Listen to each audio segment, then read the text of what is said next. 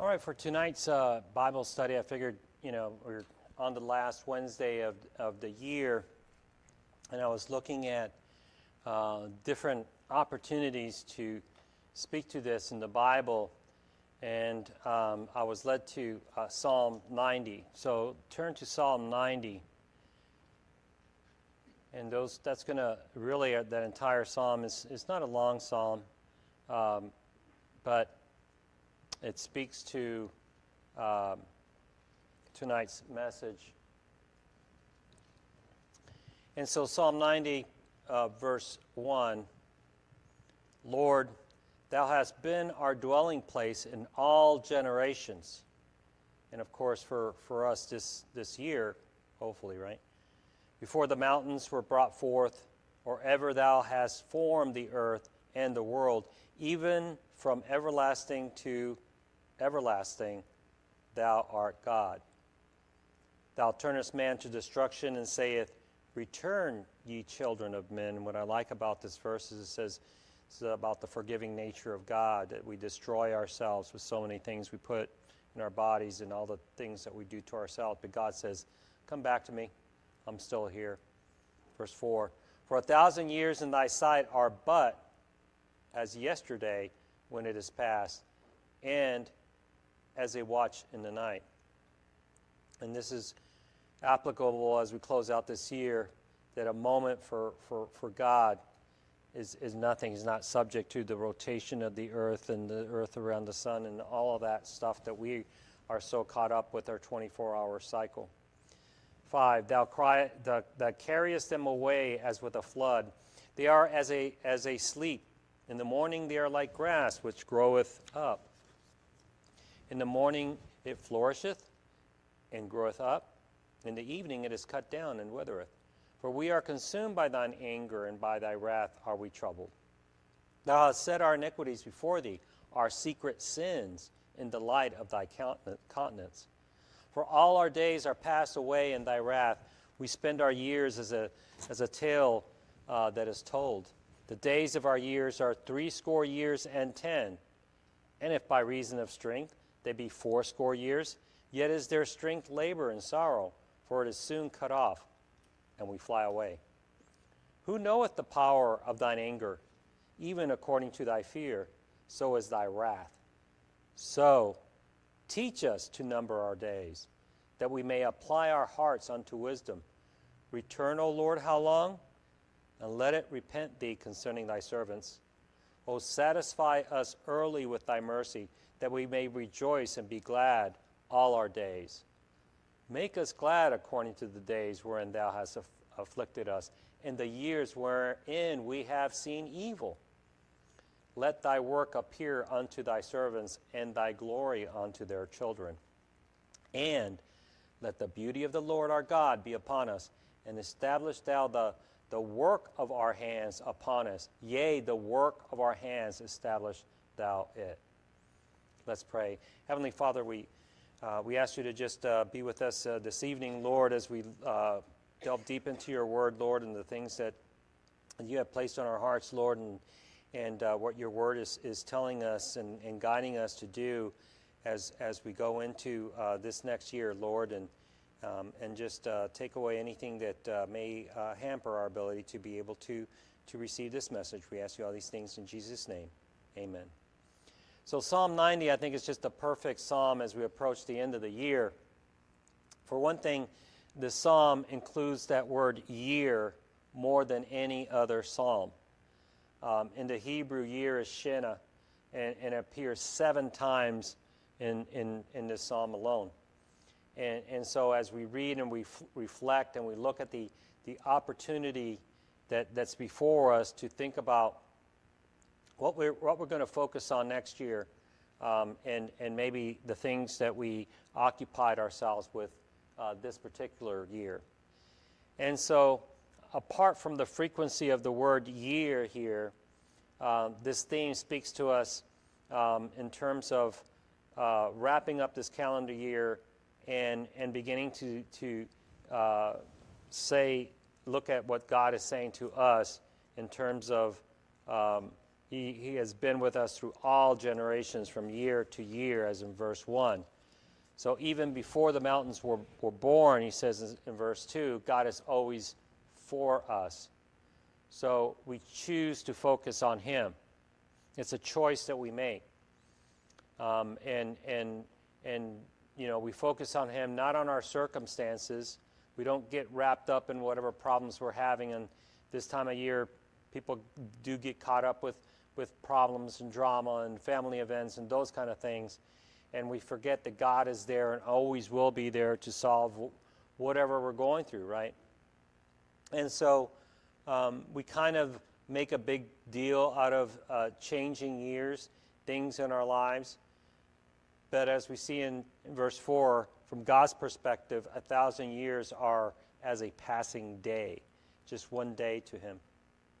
We saw this in Sunday school. You don't have to go there, but I'll read this again in James 4:13 and 14.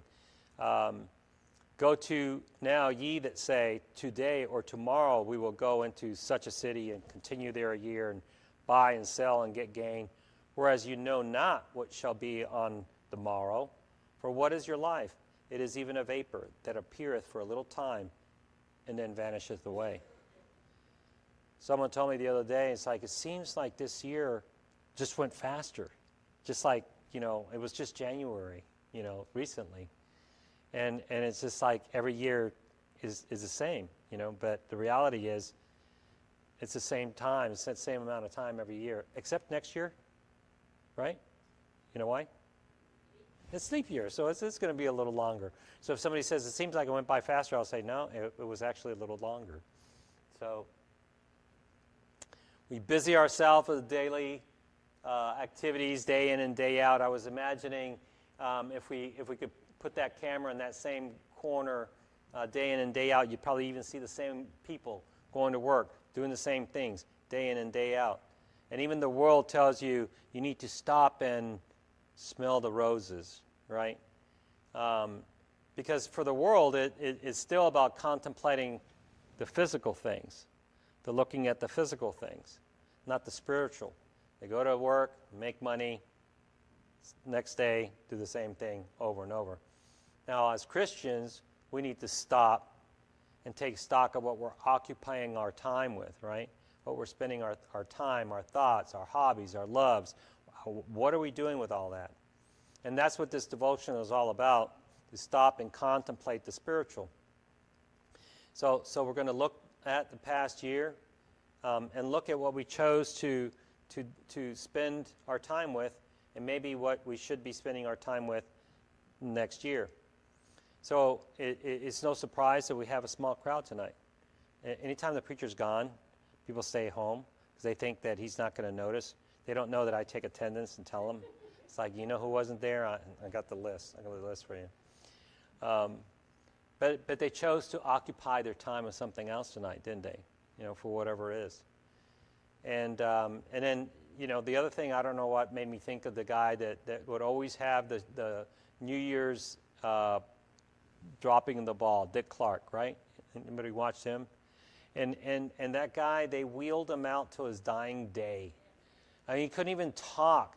He was like, what did he say? Because he couldn't talk, but he was still out there. His throat was all messed up, right? And I'm thinking, why are you there? Why are you there in the cold? You should be spending it with your family. You got maybe, a couple of hours left yourself, and so spend it wisely. But that was his thing, and that's how he chose to focus on that instead of focusing on his family, what was important, right? But eventually the hustle of the season ends, right? We take down all the lights and all that stuff, and when that quiet moment sets in, and we start thinking, well, maybe I should have, if I only would have, we start analyzing. We should have been in church more often. We should have been there that Wednesday night. The preacher wasn't there. We should have participated in the ministry more. When the preacher asked for volunteers, I should have raised my hand. I should have been bold enough to talk to that cashier about Jesus when they brought up something, and it was my opportunity. I knew it was my opportunity. I was convicted, but I didn't say anything. I should have handed that tract over. I should have said Merry Christmas when they said Happy happy holidays, right? I should have. And so that's why the world will agree with the Bible up to a certain point. Go to Luke 12, 19 and 20. Luke 12, verse 19 and 20. Everybody's familiar with this voice and with this verse, and the world knows it really well.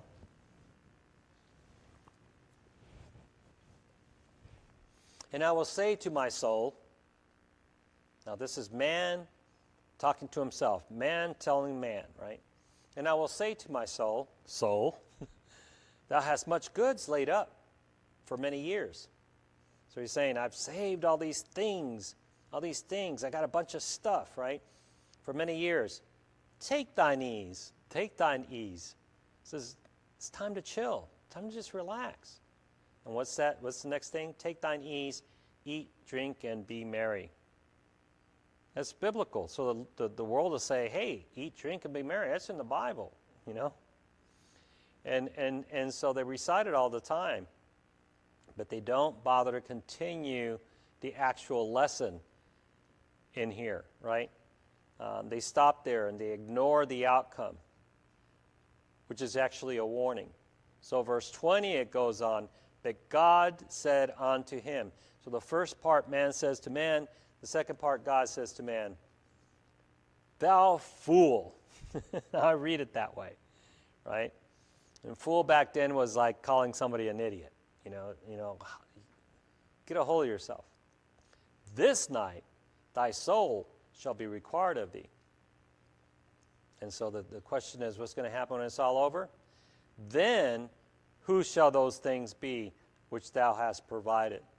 All that precious stuff. All those things that they accumulated, that they thought, oh, now that I accumulate all this stuff, I can eat, drink, and be merry. I don't have to worry about any of that stuff. And it's all for naught. Whose things will those be when they pass us, right? And so we all recognize these characters, especially this time of the year. You know, there's all sorts of version of Ebenezer Scrooge, and I'm sure everyone here's seen at least one version or a couple of different versions. And why did Charles Dickens write this story? Why was it so impactful, right? Because, for one thing, he wrote it out after his own actual experiences, not that he was visited by three ghosts or anything like that, but he was a child laborer. His father was sent to prison, in a debtor's prison, and so he was the only one that could provide for his family. And as not even a teenager, he was basically sent to a factory as child labor. And then later on, as an adult, he went and visited the Field Lane Ragged School. This was a shelter for London street children, and found out nothing had changed. They were still in squalor. The situation in their life was as pathetic as when he was growing up. He had managed to get himself out of that. But he wrote about the treatment of the poor and the ability of the selfish man to redeem himself by transforming himself, right? He was able to reflect on how he interacted with his own father and how he interacted with his own family. He had a crippled nephew. It played into the story as well. And so a lot of people wondered, well, is this a Christian story? You know, is there a Christian theme here? Because the world isn't used to that kind of thing. They're not really too concerned about loving thy neighbor, doing the right things, and so on. And so he wrote about all that. But the other main premise of the story is the ability of this character to reflect on, you know, what they did in the past, what their life was like, what kind of situation they're in their present, and then of course the sneak preview of what the future holds in store. But the bottom line is that, have you ever gone to an estate sale? Anybody gone to an estate sale? And you walk around, you see other people's stuff, and they died, and their family's just trying to sell this stuff up because whatever doesn't sell, they're just going to throw away anyway, you know. And here's this person that accumulated all these things in their house, you know, souvenirs from trips and vacations and all this kind of stuff, commemorative plates and things that really doesn't really mean anything to you personally, but for them it meant a lot because they kept it, you know, for 20, 30 years. And then if you watch any of those shows concerning hoarders, that's to the nth degree, because people keep stuff because they don't want to throw them away. They just can't throw them away. But what happens when somebody comes in to clean up, or if they pass? Everything just goes into the dumpster, right? All that stuff. And so this is a reminder, who shall those things be which thou hast provided? It will belong to the trash bin, wouldn't it? So it begs the question again, what are you valuing? How do you value your time? There's a A.C. Nelson stats that show that the average American spends about 4 hours a day watching TV. And then you add your screen time. Now, screen time, talking to all the other screens, you know, the computer screens and the iPhone or Android screens and all that kind of stuff. And so you add that additional time, and so it's an additional 7 hours. And some of it is work-related if you have you're working in front of a computer and all that. But now you're up to 11 hours a day on the screen. And they say too much screen time can cause a whole host of problems, especially in children. So especially in children. Headaches, blurry vision, brain fog, eye strain, sleep issues, tantrums, maybe adult tantrums, issues with problem-solving skills, obesity, chronic neck and back problems. No, you know, surprise there. You see everybody hunched down. Depression, anxiety, separation from God, lack of spiritual growth, and acceptance of societal norms. Now I have to explain that. Acceptance of societal norms.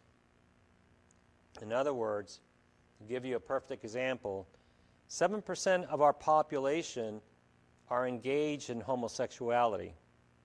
But if you watch drama shows, reality shows, sitcoms, 100% in that show is involved with homosexuality. So society wants to give this illusion that the homosexual lifestyle is just 100% of society, when it's just a small little segment. And so they're trying to bring that into a societal norm, and they're close to that, aren't they? So social media and screen time, it's such a huge challenge for parents that my daughter was telling me about a pledge that a lot of parents are now taking, and it's called the Wait Until 8 pledge, and it empowers parents to rally together and agree to do the same thing across all the same kids, especially in a school, and they sign that pledge that they won't give a smartphone to their child until 8th grade, or at least the end of 8th grade. And that's to protect them against all the stuff going on in elementary school and middle school, distractions, the dangers of smartphones, meaning the cyberbullying, especially in middle school, cyber predators, pornography, all the other problems that we mentioned, and not to mention also the whole brainwashing to societal norms, telling them you don't really need God in your life, you need TikTok. You know, that's what you really need.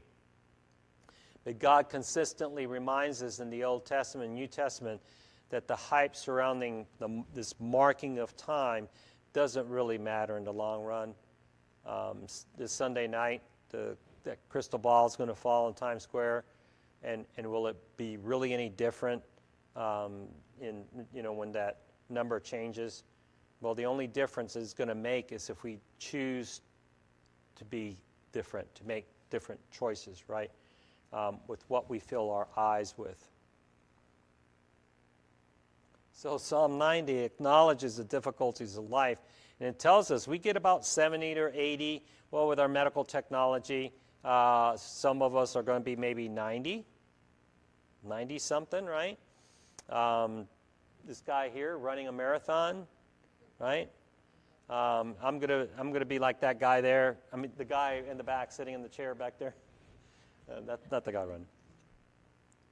My mom's 91 years old, and she tells me, I keep asking God, I've been waiting 10 years. I don't know why He keeps me around. And, I mean, she literally every single phone call tells me the same thing. But even our best years are sometimes filled with pain and trouble. For it is soon cut off, and we flee away, and tells us about life. And that's in verse 10 of this psalm. And it may sound harsh, abrupt, it's soon cut off, but that's the Bible, right? The Bible doesn't make nice comments to make us feel good. The Bible doesn't lie. It gives us things that we need, right? Things that for growth, things that we need to hear. And as humans, we want the truth. We need it. Otherwise, we'd be in one of those churches that probably isn't even having a Wednesday night service. And it just tells you, everything's great, everything's fine. Just love on each other, and all your bills are going to get paid, and you'll never have any problems. But the reality is, here in America, we have plenty to eat. But millions out there in the world are without food. Here in America, we have lots and lots of Bibles. We probably have 2 or 3 in our homes, but plenty in the world don't have a Bible. We've heard the gospel maybe from like when we were little, but many have not heard the gospel at all. And so we ask ourselves, did we do anything about that? Anything to change that this past year? Verse 12 offers the prayer to the Lord, teach us to number our days that we may apply our hearts unto wisdom. So the Hebrew of this verse could be translated literally that teach us to count our days so we might gain a heart of wisdom. And sometimes that nuance it's hard to translate, but this is what it would translate in the Hebrew. And so how does acknowledging that our life is short help us to be wise? Well, for one thing, we realize that we have just so much time to dedicate that we should be really eager to use them well, right? Rather than letting it kind of slip through our fingers, so to speak, with the things that we mentioned. Accepting the limits of our lives will help us use every minute that God gives us. And so Psalm 90 tells us, choose wisely what gives life purpose and meaning, which is a loving relationship with the living God, right? Oh, satisfy us early with thy mercy, that we may rejoice and be glad all our days. That's verse 14. So the world wants to fill our time with all the other things, like sports and things that, and you see people doing all sorts of different sports, or they call different things sports, or call some things that I don't think that's a really sport, but people spend hours and hours training for, and they actually have Olympic sports for just about anything. I don't get this one, but apparently it's really popular. And they spend hours and tons of money, and the countries are paying for them to go do this, to slide a rock on an ice, and they call them athletes and so on and so forth. And I just thought, these folks that trained for, years, and spend all this time consuming all their thought process in this particular activity, instead of reading the Word, instead of preaching the Word, instead of getting the gospel out there, so on and so forth. All sorts of opportunities for you to occupy your time. I could never do it because I couldn't do the pants. That would just be too much for me. That would be the deal breaker right there. But anyway. Oh, now you're going to give me the pants for Christmas? I should have known better. All right. So the psalmist tells us in verse 14, "O satisfy us early with thy mercy, that we may rejoice and be glad all our days." And I think, can't think of a better thought to end the year with, right? And begin a new one if we live each day in the satisfaction of God's love, right? We'll be empowered to live for Him, to love Him through serving our neighbors. to rejoice in his blessings. We won't be passing the years and frivolously. We accept each day as a gift. And we can reflect in the year that we had with satisfaction that we served him. And we can look forward to a new year, and we can say, when the preacher asks for help or there's something that needs to be done, here I am, Lord, use me, send me. And the good thing is we have a lot of people here that do that. They see somebody doing, hey, brother, can I help? Hey, what do you need help with? So on and so forth. Here I am, send me, Lord. Of course, the challenge is when we're going through troubles, right? When life doesn't go our way, either something that we've done to ourselves or somebody's done to you, right? That's the challenge.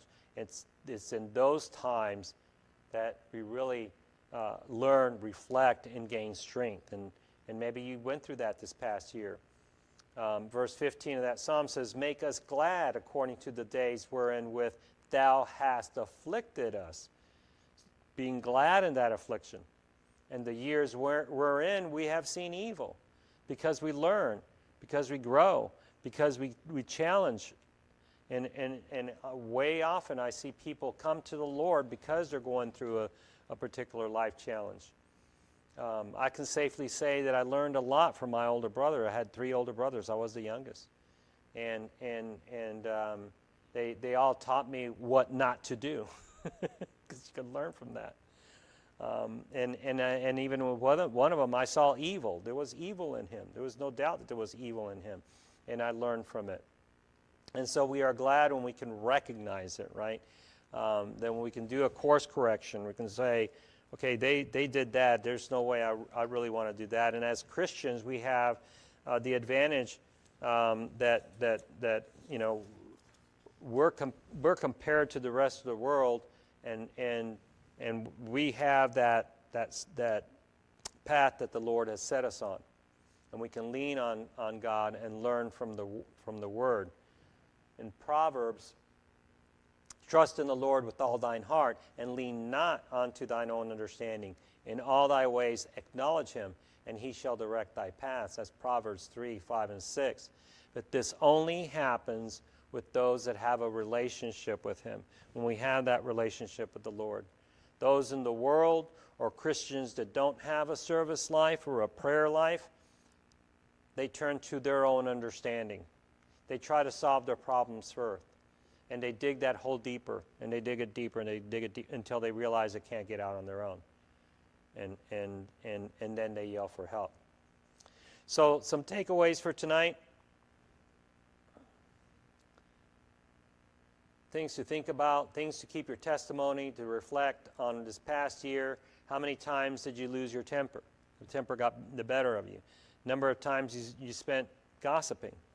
Number of times you neglected your Bible study to get into the Word, to allow that small voice of the Lord to talk to you. Number of times you failed to apologize when somebody wronged you. Verse 16 tells us, let thy work appear unto thy servants, and thy glory unto their children. So for us Grace Age believers, we don't do work, we don't do things seeking salvation. We don't work for it. But you better believe it affects our testimony, doesn't it? All those things we just talked about. And that impacts our children, those that surround us. And most importantly, the way people see us. They don't just see us, right? They see a Christian. And that impacts them, either good or bad, doesn't it? And that's the way that's why the psalmist says, and let the beauty of the Lord our God, this is verse 17, be upon us. In other words, allowing God to be reflected through us, being the light of the world. And establish thou the work of our hands upon us, and each according to the gift that the Lord has given us, right? Yea, the work of our hands, establish thou it.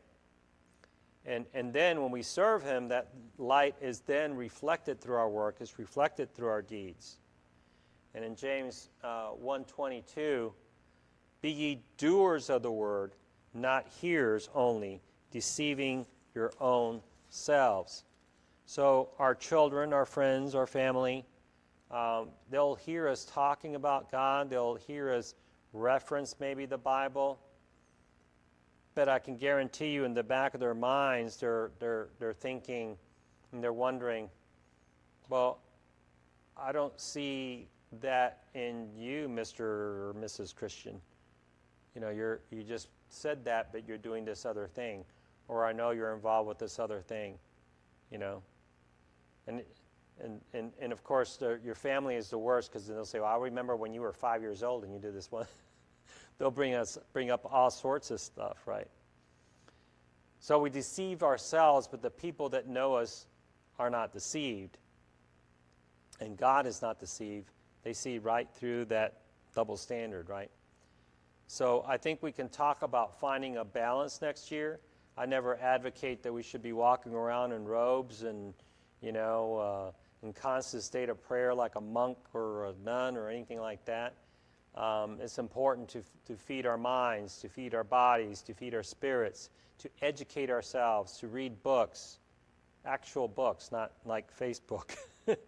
Feed our spirit, our soul with the Bible, with devotional time, prayer time, and keeping active, our bodies active. Why? So we can serve the Lord, so we can help get that gospel out. It comes full circle. So I'll leave you with this thought here as we get ready to close out. How have you lived this year to the fullest? Have you? In what areas of life do you need more of God's wisdom? What is using most of your time? Godly pursuits or worldly pursuits? And it's always a good practice to reflect back as we close out the year. You know, it's always a good opportunity. You know, everybody talks about New Year's resolutions and all that stuff. I think as a Christian, we don't need a particular market time, but it's just convenient that you're wrapping up one year and say, okay, yeah, I didn't do the Bible reading. I'm going to do it this year. Or I didn't do this, or I didn't serve. And there's something nagging at you about your Christian walk, and this is always the best time to kind of reflect on that and decide to do something about it. Any comments? Questions? Yes, sir.